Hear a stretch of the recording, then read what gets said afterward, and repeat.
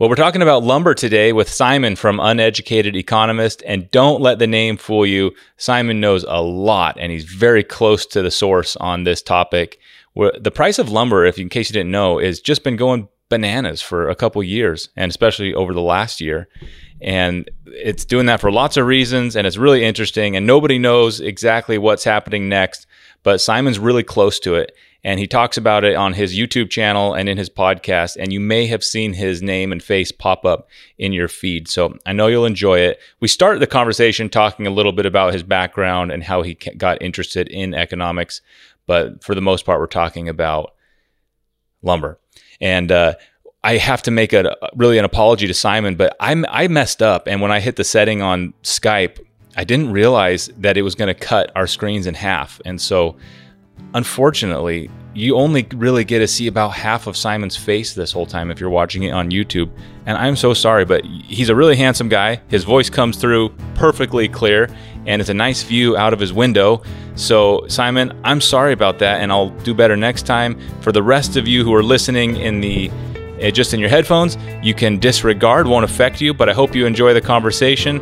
Without any further ado, Simon from Uneducated Economist.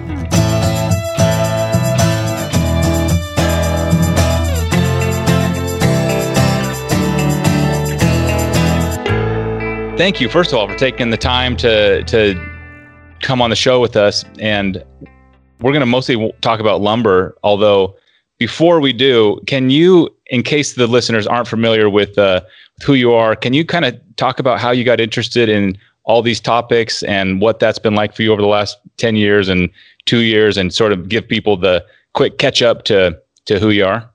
Okay. Well, my name is Simon. I call myself the Uneducated Economist. I started a YouTube channel in November of 2017. Now, I got into economics back pretty much during the Great Financial Crisis.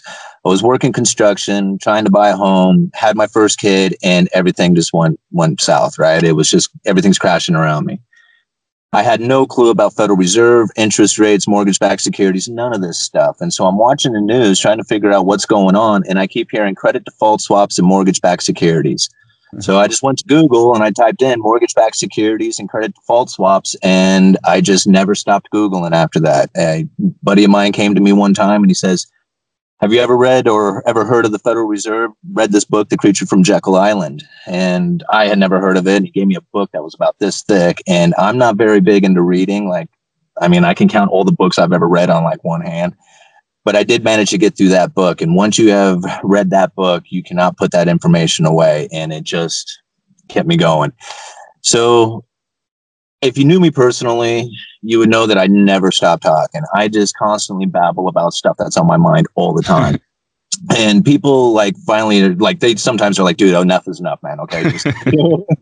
And they kept telling me, "Dude, you got to start a blog. You got to start a blog or a podcast or something." And I literally went down one day, fired up my camera, did an introductory video to the Uneducated Economist, and just started making videos.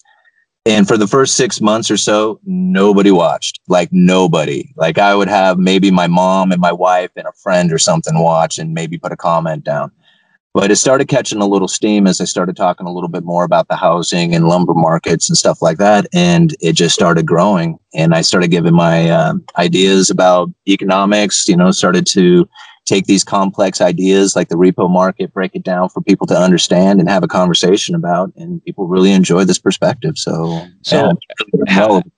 Aside from The Creature from Jekyll Island, a lot of this stuff, like myself, I'm interested and I want to know more, but it's so complicated. And in order to understand something well enough to explain it, it's kind of like a whole different level of comprehension and stuff. So, on a day-to-day basis, maybe what are you, how are you absorbing, and what's your research process look like, and sources? It's really tough for me to I don't know. It's hard to get primary sources for, these things. Although I guess in your, day to day, you're seeing primary sources in terms of the sticker price of lumber. But, I wish I could give you a list of books that I've read. I really do. I open up a book, like an economics book that somebody will send me, and I will start to read. I'll get like a few pages into it, and my mind just starts wandering, and it just goes off and gets in different places. And although my eyes are reading the pages, my mind is drifting.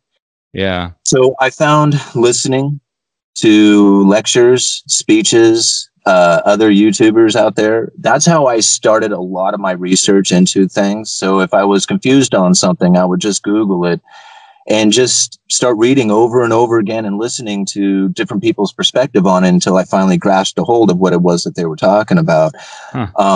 You know, you kind of have to just start with the first thing, like read an article. And if you don't understand the very first thing that they're talking about, you just go and start researching that until you understand what they're talking about, and go back to the beginning of the article again and start over. And there you go. Wow. You know, you do that over and over again, and pretty soon you're reading articles and you don't have to do the research on what they're talking about anymore. You already know what, you know, and a lot of it, you know, most of it really, to be honest with you, it's not that complicated. The problem with a lot of it is for people is that the language that they use is almost spoken in code. And so when you're listening to them speak, they're saying words that you understand the definition to, but you're not understanding quite how they apply to what it is that they're talking about. And if you don't catch the first thing, the rest of it doesn't make any sense, you know? So, So that is a bigger problem, I think, with a lot of people when it comes to economics. They can understand the core principles of it, you know, the whole outline. But when somebody is speaking and they start talking about, you know, say sovereign debt, and somebody doesn't understand that means that it's a corporate or a government bond, they think that might be two different things, you know. That's a, you know, where a lot of people end up missing out on a lot of the research they can do, you know.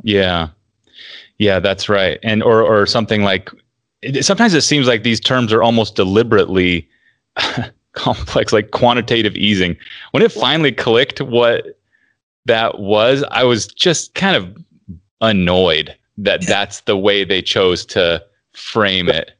And they did that on purpose. You notice they don't use quantitative easing anymore. They call it asset purchases. So that's another point. Right. They will change the terms occasionally as they could go in and out of style, or as people figure out what they're talking about. So I guess I didn't realize that. Did you say troubled asset purchase? What they call it now?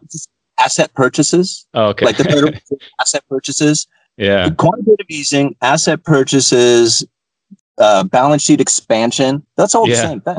Yeah. You know, that's all. I mean, that's, you know, when they say these things, they're talking about the exact same thing. But a lot of, you know, I mean, that's not easy to understand, you know, if you're not privy already. So can you maybe just about your channel and getting started, those first 6 months where there weren't a lot of people watching and you were kind of doing these vlogs still, what was that like? And how that is, it's not that easy to do that, you know, to take the time to create this content. And I'm sure now you're getting hundreds of thousands of views and all this feedback, and it's probably a lot easier. But can you talk about what it was like kind of when you're starting and how you were motivated to keep doing that and what was going through your head at that time? Yeah. It's to be honest with you, you have to be a little insane, a little obsessive compulsive about things. You know, I mean, it doesn't make a lot of sense to put out videos onto something and have nobody listen or watch. I mean, that doesn't, it's like, you know, you're putting these videos out as if somebody's listening, but nobody's listening. You know, I mean, does that, you know, are you nuts? You know? Yeah. But I looked at things and I thought about it for a little bit, and I thought, you know, if nothing else, I am doing these videos for myself so that I would have reference to the things that I was thinking about at the time. Yeah. And so if nobody listened, like at the time I thought, if nobody listens to this, at least I'll have recordings of what I was doing, like what I was thinking, instead of like, I put down notes in notebooks and stuff. I can't find those notebooks anymore. Like, I don't, you know, like all the things that I was writing about quantitative easing 6 years ago, I don't know where they are. I mean, they're all gone, but these videos, they will be here forever. I mean, well, maybe not, but they could be here forever. Yeah. So that's really where my motivation came in. And then also, like, I did get a few people, like after a few weeks, there was a couple of people who would, you know, throw a few comments down or something like that. That was motivating. Like, once I started having just a couple of viewers just saying, hey, please keep up the videos, I really appreciate them. Yeah. That's all I needed. I just had a half a dozen people or a dozen people that I'm like, okay, I'll make videos for you guys. I mean, if you know, not everybody else, it's just us then. and it just kept going. Yeah. You know, I never tried to make, like, I didn't have this idea in my mind. It's like, man, I'm going to go for 50,000 subscribers. I'm going to, that's my goal, you know? Yeah. I didn't have any goal. Like literally my whole goal when I started the channel, other than to put information out there, content out there, was I wanted Google to pay me $100. That's it.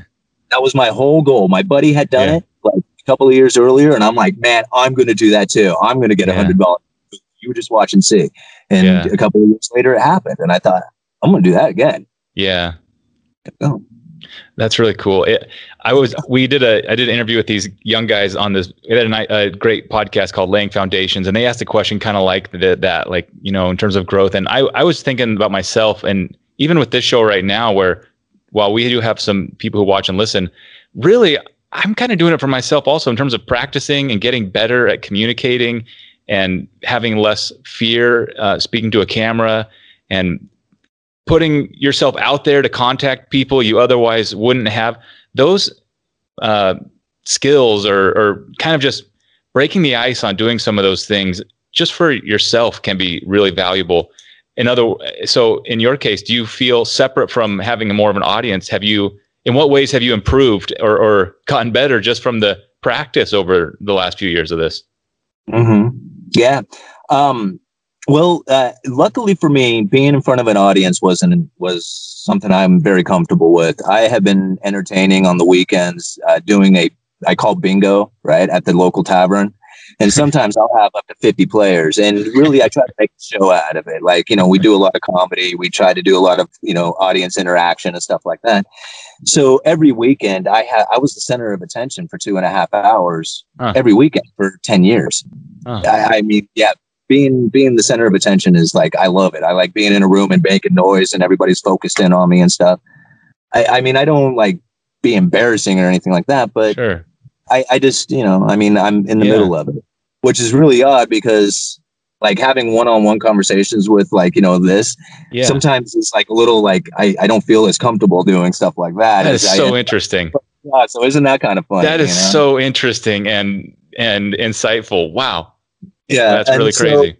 Yeah, and then so like being in front of a camera, like when I'm doing my videos, I really feel like I'm talking to somebody. Like, I mean, sometimes, I mean, I screw up the video. I have to do them again because I do them all in one shot. I don't do any edits or anything. So like if I realize I had said something wrong, I have to stop the video and do it again. But really, when I'm talking to the camera, I really do feel like I have somebody in the passenger seat here, and I'm trying to, you know, and start a conversation or explain something or just kind of get it out there. And so like I start really getting nervous when the videos start getting really popular. Like all of a sudden, like I put a video out yesterday morning and all of a sudden, boom, boom, it's got 20,000 views inside of just a few hours. And I'm thinking, man, that's too much. I don't like it, you know, and I would rather it be like kind of a gradual thing, because that's really how the channel started and what it's like. Having like an instantaneous bang, really popular, that's not like, that's a little more than I was anticipating. You know, you're like, what did I say in there? I need to go listen and make sure I didn't say anything that's going to regret. And I'm like, oh my God, what did I say? You know? That's exactly what. To some extent, the lumber market and spotlight it's kind of unbelievable. And at this point, I'll say it's old news, but people should know by now that lumber has just blown up over the last, I guess, 1.5 or 2 years. Do you want to just catch people up? And it's changing daily. And I know even right now there's changes happening. So should we kind of get into that a little bit and catch people up? Maybe assume that some guys listening who aren't buying lumber every day, who have just been hearing lumber in the periphery, but what's been going on? Well, let's talk about some of the price changes. Now, I work at a lumber yard. I do retail sales for a living. Now, I'm way out here on the coast of Oregon, and we sell 2x4s. They're pretty high priced. A 2x4 8 right now sells for around $13. It's pretty expensive considering just a few years ago they were selling for around $2.50, $3. So 2x4s have just gone off the charts. Now, there is a lot of reasonings for this, but ultimately what it comes down to is a supply chain crunch. And it's not just like mills holding back on supply. It was mill shutdowns that were taking place long before the COVID and all that was going on. So we could go back like years and years ago, but really I'm just going to go back to just prior to 2000, to the end of 2019, just prior to COVID. And Canada was going through mill curtailments. They had a situation where a bug infestation had killed off a huge chunk of their forest. They went into the salvage mode where they were harvesting more than what they would typically do. And they were milling that up and sending it down to the United States. When that salvage mode came to an end, it shut down that region. The British Columbia area was done, and a mill started like shutting down production completely and closing. Wait, I'm not following. So because they burned through all that bug infested wood and there was the bugs just killed the forest. So the lumber resource wasn't available anymore the way it had for the last 50 years for that reason. That's exactly right. So what ended up happening was that they had a pretty much a glut of logs that came through because of this, bug infestation. When that salvage mode ended and they went back to what they would typically be operating at, the log prices, the stumpage fee is what they called it, was so expensive for the loggers. Getting those logs from the distance that they were all the way to the mill was no longer profitable. So they were just saying, okay, well, we're done in business around here. There was a place up there called 100 Mile. That was all they had up there was mills and trees and timber. And that's it. And when they shut down, when there was no longer profit to be made there because of this salvage mode ending and the stumpage fees going up, they shut down. There was nothing else up there for them. Now, when these mills shut down, it started crunching the inventory. Like the inventory depletions really started taking place. And you can find where they were like forcefully doing this. They even said that they were curtailing development because the prices were dropping so dramatically at the time. So prices had run up really high. They got up to like $650 per thousand, which at the time was very expensive. These Canadian mills were pumping out a lot of lumber. That whole situation ended. Prices started to churn. Mills were shutting down, and the curtailments kicked in and the inventories depletions. Then COVID kicked in. More inventory depletions with the mills shutting down production, thinking that nobody was going to be buying lumber, right? Nobody was going to be building. Everybody's going to be locked down at home. There was going to be no interest in this. And so lumber yards, supply chains, the distribution hubs, everybody just depleted their inventories down, including the mills. So they were already sitting on tight inventory, and then they pushed it even further.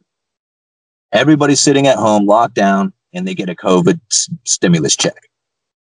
Man, the deck packages, the fence packages, the remodeling, the boom in lumber just kicked in dramatically, and it literally wiped out the inventory. Now, in my yard, my personal, what I like to sell is deck packages. I'm not into the house packages like a couple of the other guys do there.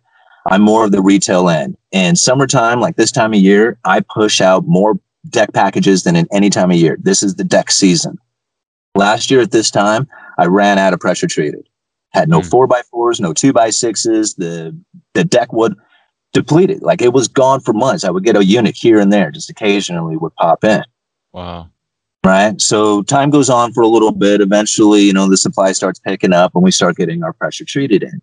But the prices just keep going and they just keep going up and up and up. So now here I have like a full yard. It's not like completely full. But all the pressure treated units are there and the prices are just off the charts. Well, what happened was that this inventory depletion with this huge boom in demand has caused trouble with the mills, the remaining mills here, filling that supply chain back up. So although the mills are pumping out as much lumber as they could possibly do, filling in that distribution hubs and filling in that supply chain and filling up the lumber yards at a time when the summer is kicking in and building season is starting has just created a very difficult situations for them. But the inventory levels are starting to rise and the prices are starting to come down.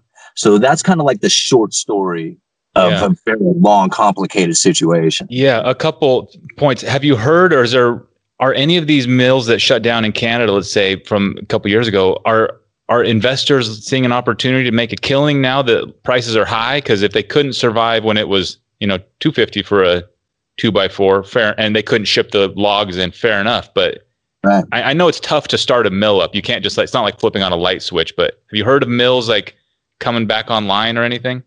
Yeah, absolutely. So what happened was that these mills, you think about it, a guy explained it kind of like a fisherman, a fisherman goes where the fish are.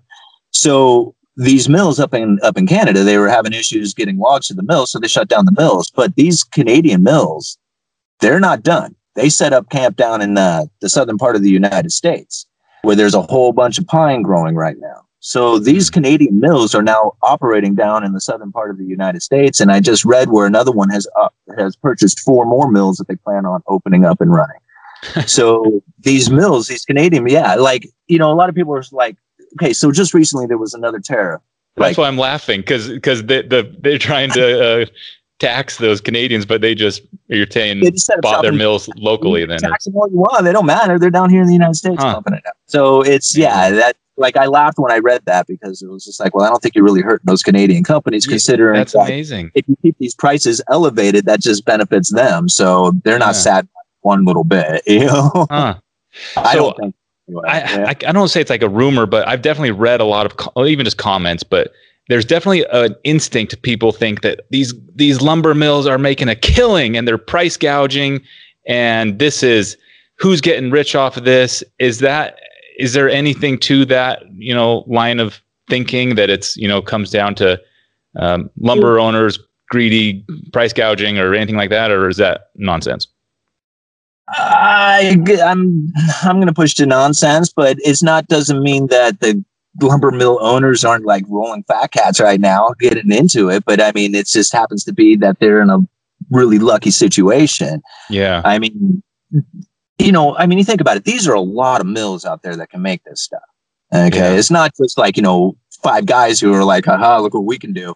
I mean, there's a lot of mills out there. I mean, they're all over the place. And if I was one of these small time mills, I'd be loving it too. Right. Yeah. And it's commodity. Like your 2x4 is not like, inherently different than it's not supposed to be than another one. So.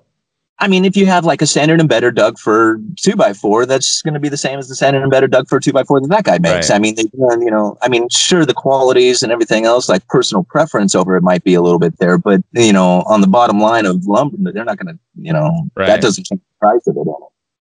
So I mean, nobody was like, everybody's screaming at these guys for making a bunch of money, but nobody was like, feeling sorry for them when it was at $250 per thousand and they were shutting their mills down. I mean, nobody was like going, "Oh God, guys, what can we do for you?" I mean, so making up for lost time. I don't blame them one little bit. I mean, that's the American way. I'm cool with it. Yeah. What I'm not cool with is the idea that you can manipulate markets, and that's where I think probably the real concern would come in is there a manipulation of the market taking place, or is this really just a series of unfortunate events that took place? I mean, if it does turn out to be market manipulation, well, then that is something to be upset over, because really these are people's livelihoods out here. This is, this is somebody's home. This is somebody's construction job. I mean, to manipulate it to the situation where it is now is very damaging. I mean, there's very few homes being built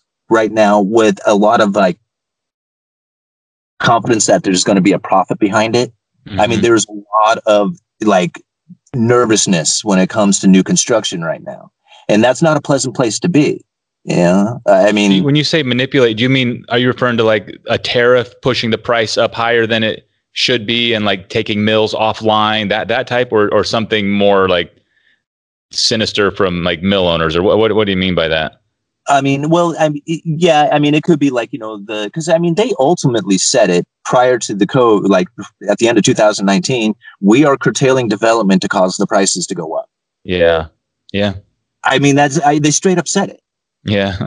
So, right. I mean, is that manipulation right there? Another point on this before we move on that I feel like it gets lost is if there was a real like windfall happening here, like somebody getting rich, it seems like that would be the people who own the land the timber grows on, because the price of logs is also really high. And these mills, I know a lot of them own the timber also, so fair enough. But there's also a lot of the mills that just buy logs off log trucks. And I'm guessing the cost of buying a load of logs has gone up along with the price of the lumber that they spit out on the other end, right? I mean, they have to buy raw materials in order to sell their product, and the price of those raw materials has to be going up as well. Is that right? Well, I'm just curious on the log question now.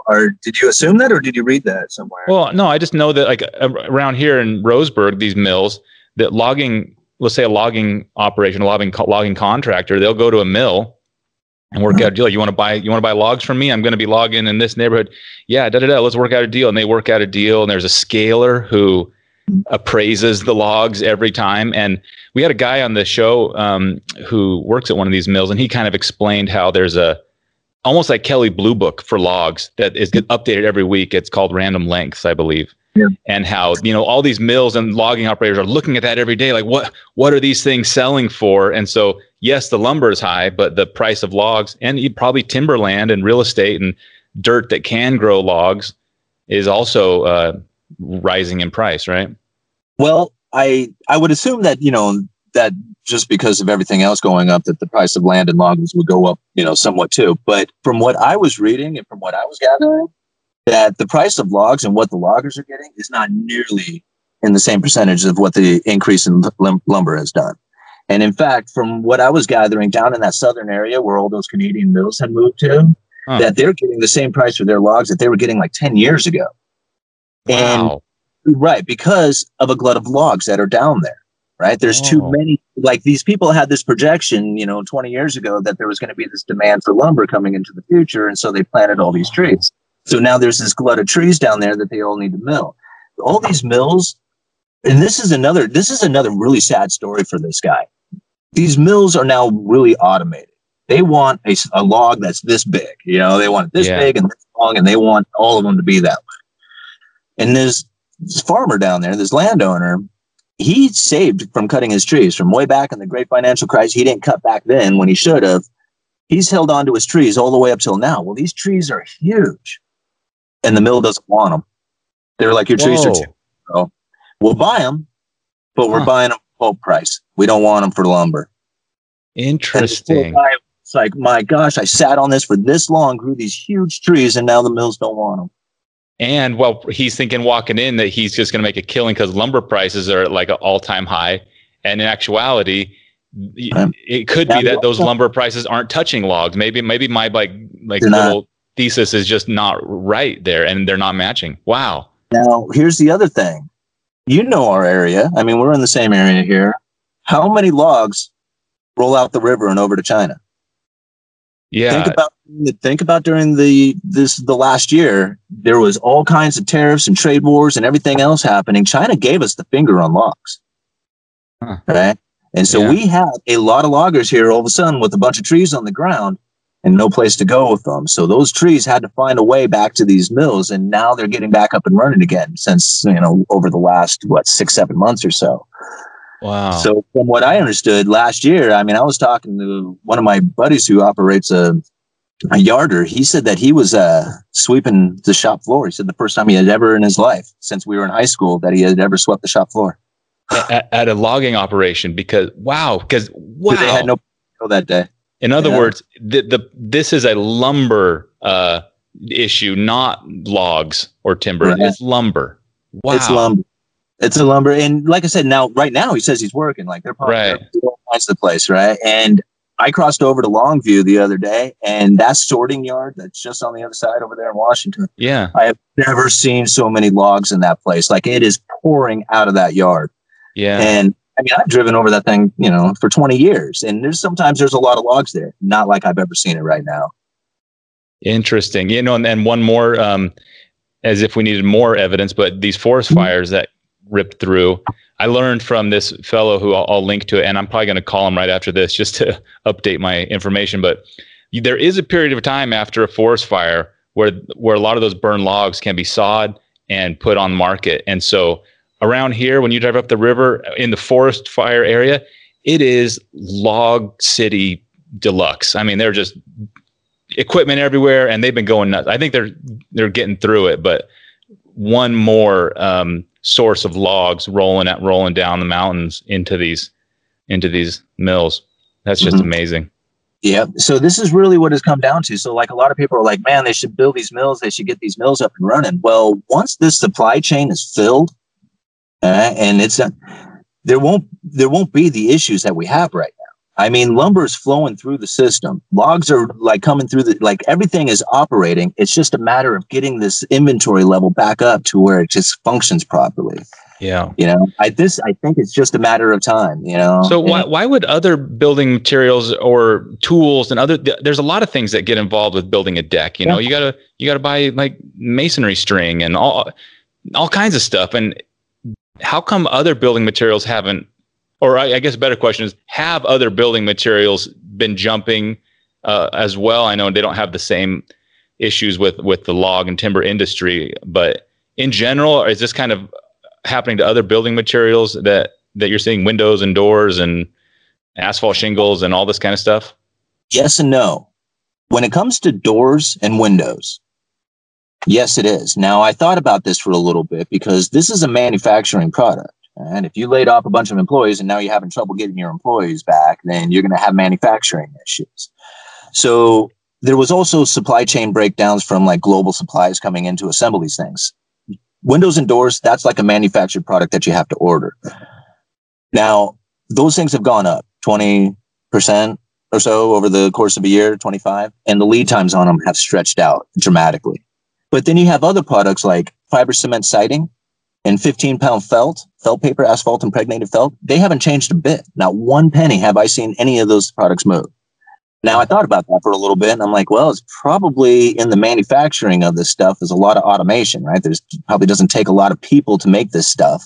Yep. And the raw products going into it, although it's like a cement base and like, an asphalt kind of product, probably not terribly in short supply. So the automation and lack of short supply, the prices haven't changed. The availability on the siding is getting difficult.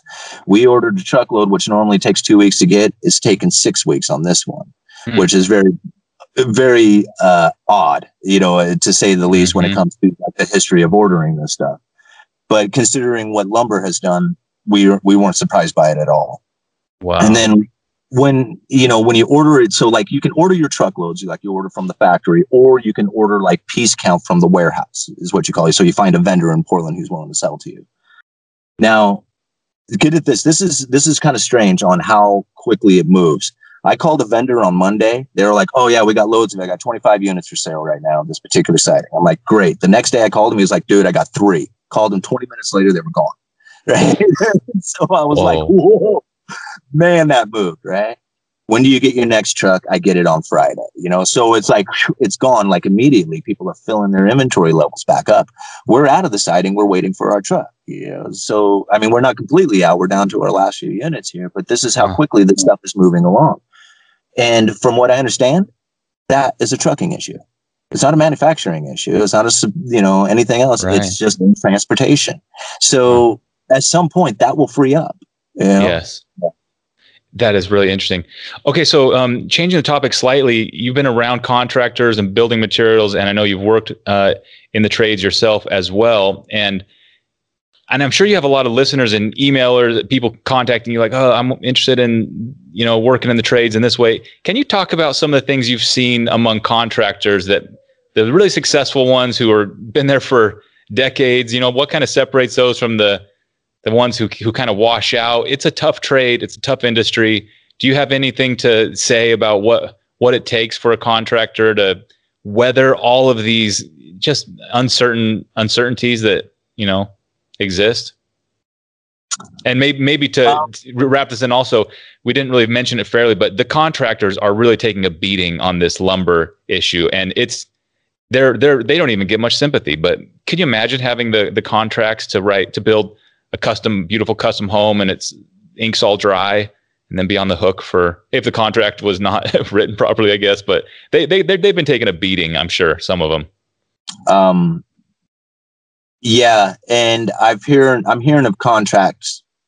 I'm hearing of contractors backing out, like paying if there was like a deposit, fine, fee, whatever. I'm hearing like contractors backing out because they simply can't pay. They can't make this contract valuable, no matter what they do, no matter what cuts they make, whatever they do, they cannot make the contract valuable, and they're backing out of it. Or they're getting to try to get the customer to renegotiate. Now, most customers who want the house are going to have to renegotiate on it. because if they back out it completely, they're going to have a hard time finding another contractor who's even going to come remotely close to, bidding it for what the original one was. I have no clue. I've asked a bunch of contractors, how are you handling this? All of them say the same thing. We got a clause in our contract to deal with the price increases. So ultimately, it's coming down on the customer on whether or not they want to pay that price increase on projects. That's what I found a lot of them. What kind of gets me is, how does a builder give a quote for a house, and then that person takes that quote to a bank and then tries to get a loan for that? And by the time they get back to signing the contract, prices have moved so much that it's no longer the same numbers. That question I've asked a bunch of people, and nobody can give me a good answer on that, on how to handle that things, because the prices move so fast that there's no way you can guarantee anything for a month. Well, I'm guessing that the banks are relying on the appraisal increasing as real estate prices move pretty rapidly. Maybe they're able to adjust the appraised value of the house and justify lending the higher price to meet the building cost. The new construction loans is kind of what I'm not terribly familiar with new construction loans, but I thought they were kind of based off of the estimate of the construction of the house, meaning the estimate of the material and the builders. They are, but I only know this because I'm working on one to some extent, but they actually do an appraisal on the land and the house and the plans, and the appraiser is able to kind of, and somebody chime in and correct me. I'm way out of my lane, but in any case, they'll come up with a number like, this house will be worth this. Therefore, that's how you, Mr. Bank, can lend up to 20% of this, and you're still in your limit there. So I'm just wondering if they have to go back to the bank and they're like, we need another $100,000.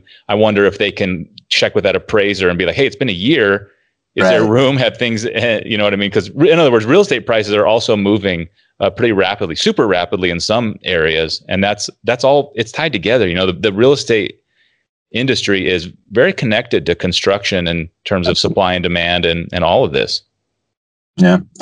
I mean, but that was just something that I was kind of curious about. Never really did get a straight answer on it. I mean, that would be what ultimately we would have to come down to. It was just like, I mean, we ran out of the material was more than what we thought it was going to be. We can't, we need more material. And that's ultimately what it comes down to, I would assume. Yeah, I'm gonna try to get a logger type of fellow on the show to ask some of these deeper questions, and maybe a construction lender also. We can get a little more straight from the source.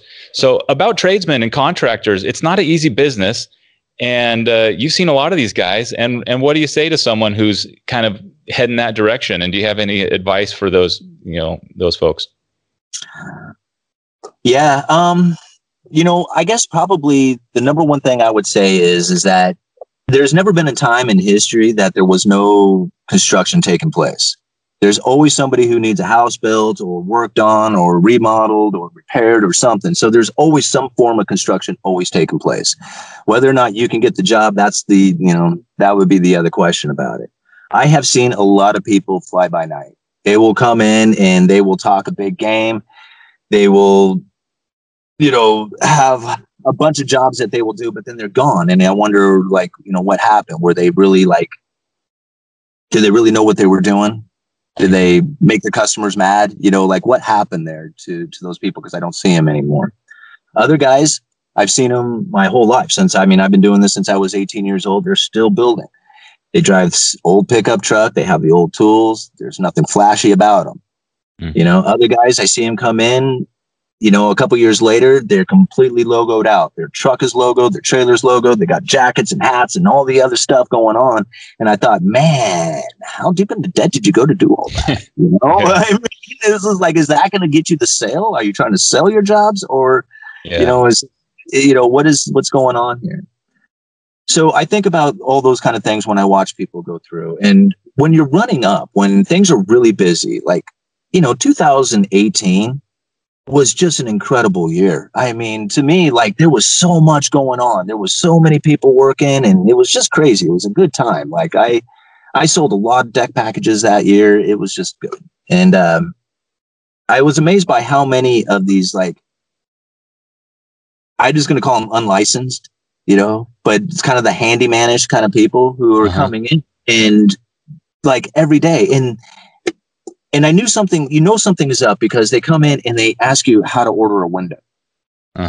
I'm thinking, okay, wait a minute. You just bid this job out. Like you already got the money and the deposit and you don't know how to order a window. Huh. What's going on? Like, and I realized, well, you worked for a construction company for a year. You've done a couple of, like repairs. You have some tools. You can talk enough to get the job. And there is such a desperation for people to do work out there at the time that they would get these jobs. So, when it comes to like the new construction, working for a good contractor or a good company and really learning those skills and being involved in that for years is really where you need to start. I mean, going to work for yourself after having just done a remodel on a job, to me, I've seen them come and go. And that's the only thing. Like I watched a guy, a kid who worked on a framing crew for 5 years, started his own framing company. And now that's what he does. And I mean, he spent 5 years pushing a crew around and learned the business really well. He learned the mistakes that were made and stuff, so I don't know. I mean, it's a difficult business to be in. I've watched a lot of guys who spend the money as soon as it comes in. Like they take the deposit for things and then pretty soon they're like jumbling jobs. They're trying to take material from one job and go over to another. And, once you kind of get into that position, it's just a matter of time before you start to fail. So I guess like if I was to ever give any kind of suggestion out there, it would be like,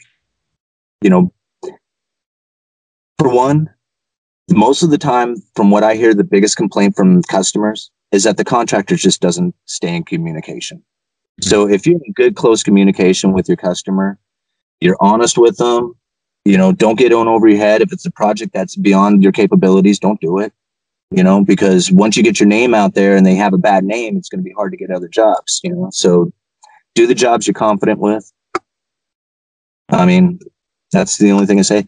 Be in close communication with your lumber yards, your suppliers, because those guys will get you a lot of jobs as well. And they will make your job a whole lot easier as far as getting the material to you. If you're a pain in the ass with them, they'll be a pain in the ass with you. Yeah. So, if you're constantly yelling and beating them up and trying to get a better price and all that, then you're going to have a hard time getting your deliveries on time. But being in communication with them, being, understanding and, listening to the customers and what they want and stuff.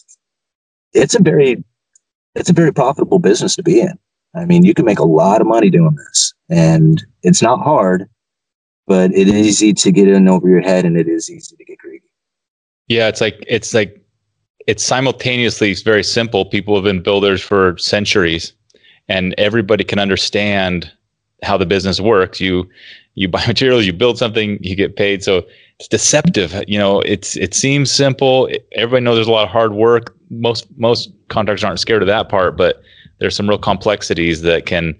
I'm sure there's a lot of really great builders who washed out, for all of the other reasons and complexities, separate from building. It's almost like the buildings, it can be the easy part. The work is the easy part. It's all the rest of it. Well, hey, last question I want to ask you, and you may not have like an answer off the top of your head, but I am very, I'll say impressed, but doing what you do and vlogging in this way is, I'll say risky business, because you're kind of having to think on your feet and make predictions, and sometimes you got to make predictions, in a month or two or a year out. Have there been predictions you've made that have come true that you're really like, I knew that was going to happen, or one way or the other? Or is there something you are still kind of waiting for someday this is going to happen? Or do you just kind of post your videos and never go back and just say, hey, it's all just entertainment and speculation anyways? Or how do you navigate, kind of putting it out publicly? This, I think XYZ, that would be hard for me.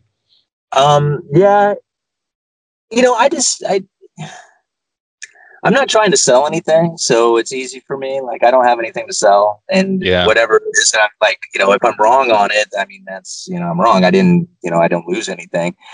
Now, I try to tell people, when you take my information, you have to take it in conjunction with a lot of other information out there. Just use it. Like, if you just listen to me or just listen to that person, or just, you're not, that's not the way you do it. You gotta listen to a broad spectrum of people. Yeah. I put out and that is very different from everybody else, because like I try to think outside of what the view is. Like, everybody looks at it this way, and I try to step back and say, okay, well, what about it from this way? You know, and sometimes I'm really wrong on things. Like, I'm just like way out in left field on things. Other stuff, like, it just seems as plain as day, like it is going to occur. Like, I have very little doubt in my mind that we are moving to a central bank digital currency. Very little doubt. Like, it's going to happen. Cash will be removed from the system. How long that takes, I have no idea, but it will occur. Yeah. You know, now people can say that's a prediction, but it's more of like, to me, it's just an inevitability. It's just heading that way. We're already, we're stepping towards that ground. Yep. So a lot of, I mean, I don't call that a prediction. I just, it's just that's the way it goes. But a couple of years ago, when I was saying that, people were calling it a prediction. There was no talk about central bank digital currencies. China hadn't introduced theirs yet or anything. But, you listen to enough of the IMF and the Bureau of International Settlements talking about negative interest rates and how cash is going to be a nuisance during that. They're going to move to a digital currency. It's just going to happen. Yep. Yeah, that's really interesting. And I see this a lot of times where after an idea has been like in the periphery long enough, then, the day before they announce it, they can say like, or the day after they announce it, like, oh yeah, we've been talking about it. Everybody knew this was coming. It's like, okay, yeah, yesterday. But like you said, 2 years ago, and at the time, people were really like, no, that'll never happen, or X, Y, So that's a really good example of that, and it'd be fun to talk all about that. And so I'm gonna let you go, but hey, thanks so much. Now, for the listeners, you put your vlogs on YouTube, but they are also released as a podcast, and they can be consumed there super well since it's pretty much a vlog format. Is there anything or anywhere else the viewers should go, or what's the best way for them to kind of tune into your stuff? I'm pretty much active on YouTube. I do have the uneducatedeconomist.com website, so all my videos get posted there. I try to do some writings occasionally. I've been trying to do one a week, but I got kind of busy this last week. I post those over to Patreon first, and then a week later I'll move them over to the website. I'm on Facebook and Twitter and all the other places, but pretty much I'm active on YouTube, and that's where I do most of my comments and everything else. The podcast, I have a friend of mine, Chandler. She takes the videos and immediately uploads them to the podcast. So those are usually up within 24 hours of the video coming out. So yeah, if people wanted to listen to the podcast, you can certainly find them over there. And it's the same content. It's the same vlog, right? It's just sort of put audio only into the podcast, right? Yeah, because a lot of people told me they would rather listen to the videos, like when they're done or something like that. So we moved them over to a podcast so they can listen to the videos there. That's really cool.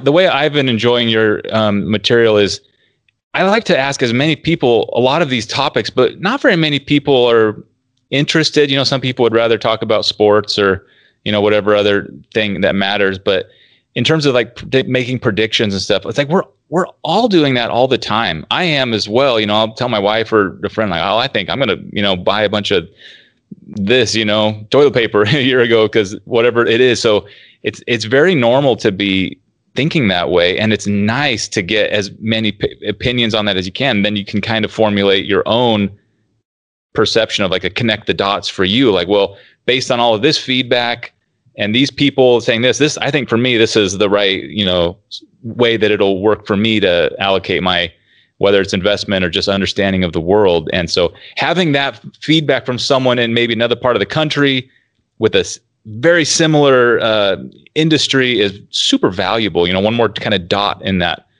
connect the dot for people to calculate and make decisions that are huge to them, and little bits of feedback from lots of people is super valuable. Yeah. Well, to be honest, I look at somebody's telling me a story. They're like, oh yeah, my cousin, he's building down in Texas. Oh yeah, what's he doing down there? What does he build? What is he? Exactly. Yes. Exactly. Texas, and that's the way I do everything. I mean, I keep my eye out on everything. It's kind of nice having this store to work at because you get so much information, real time information. How many people are coming through buying whatever.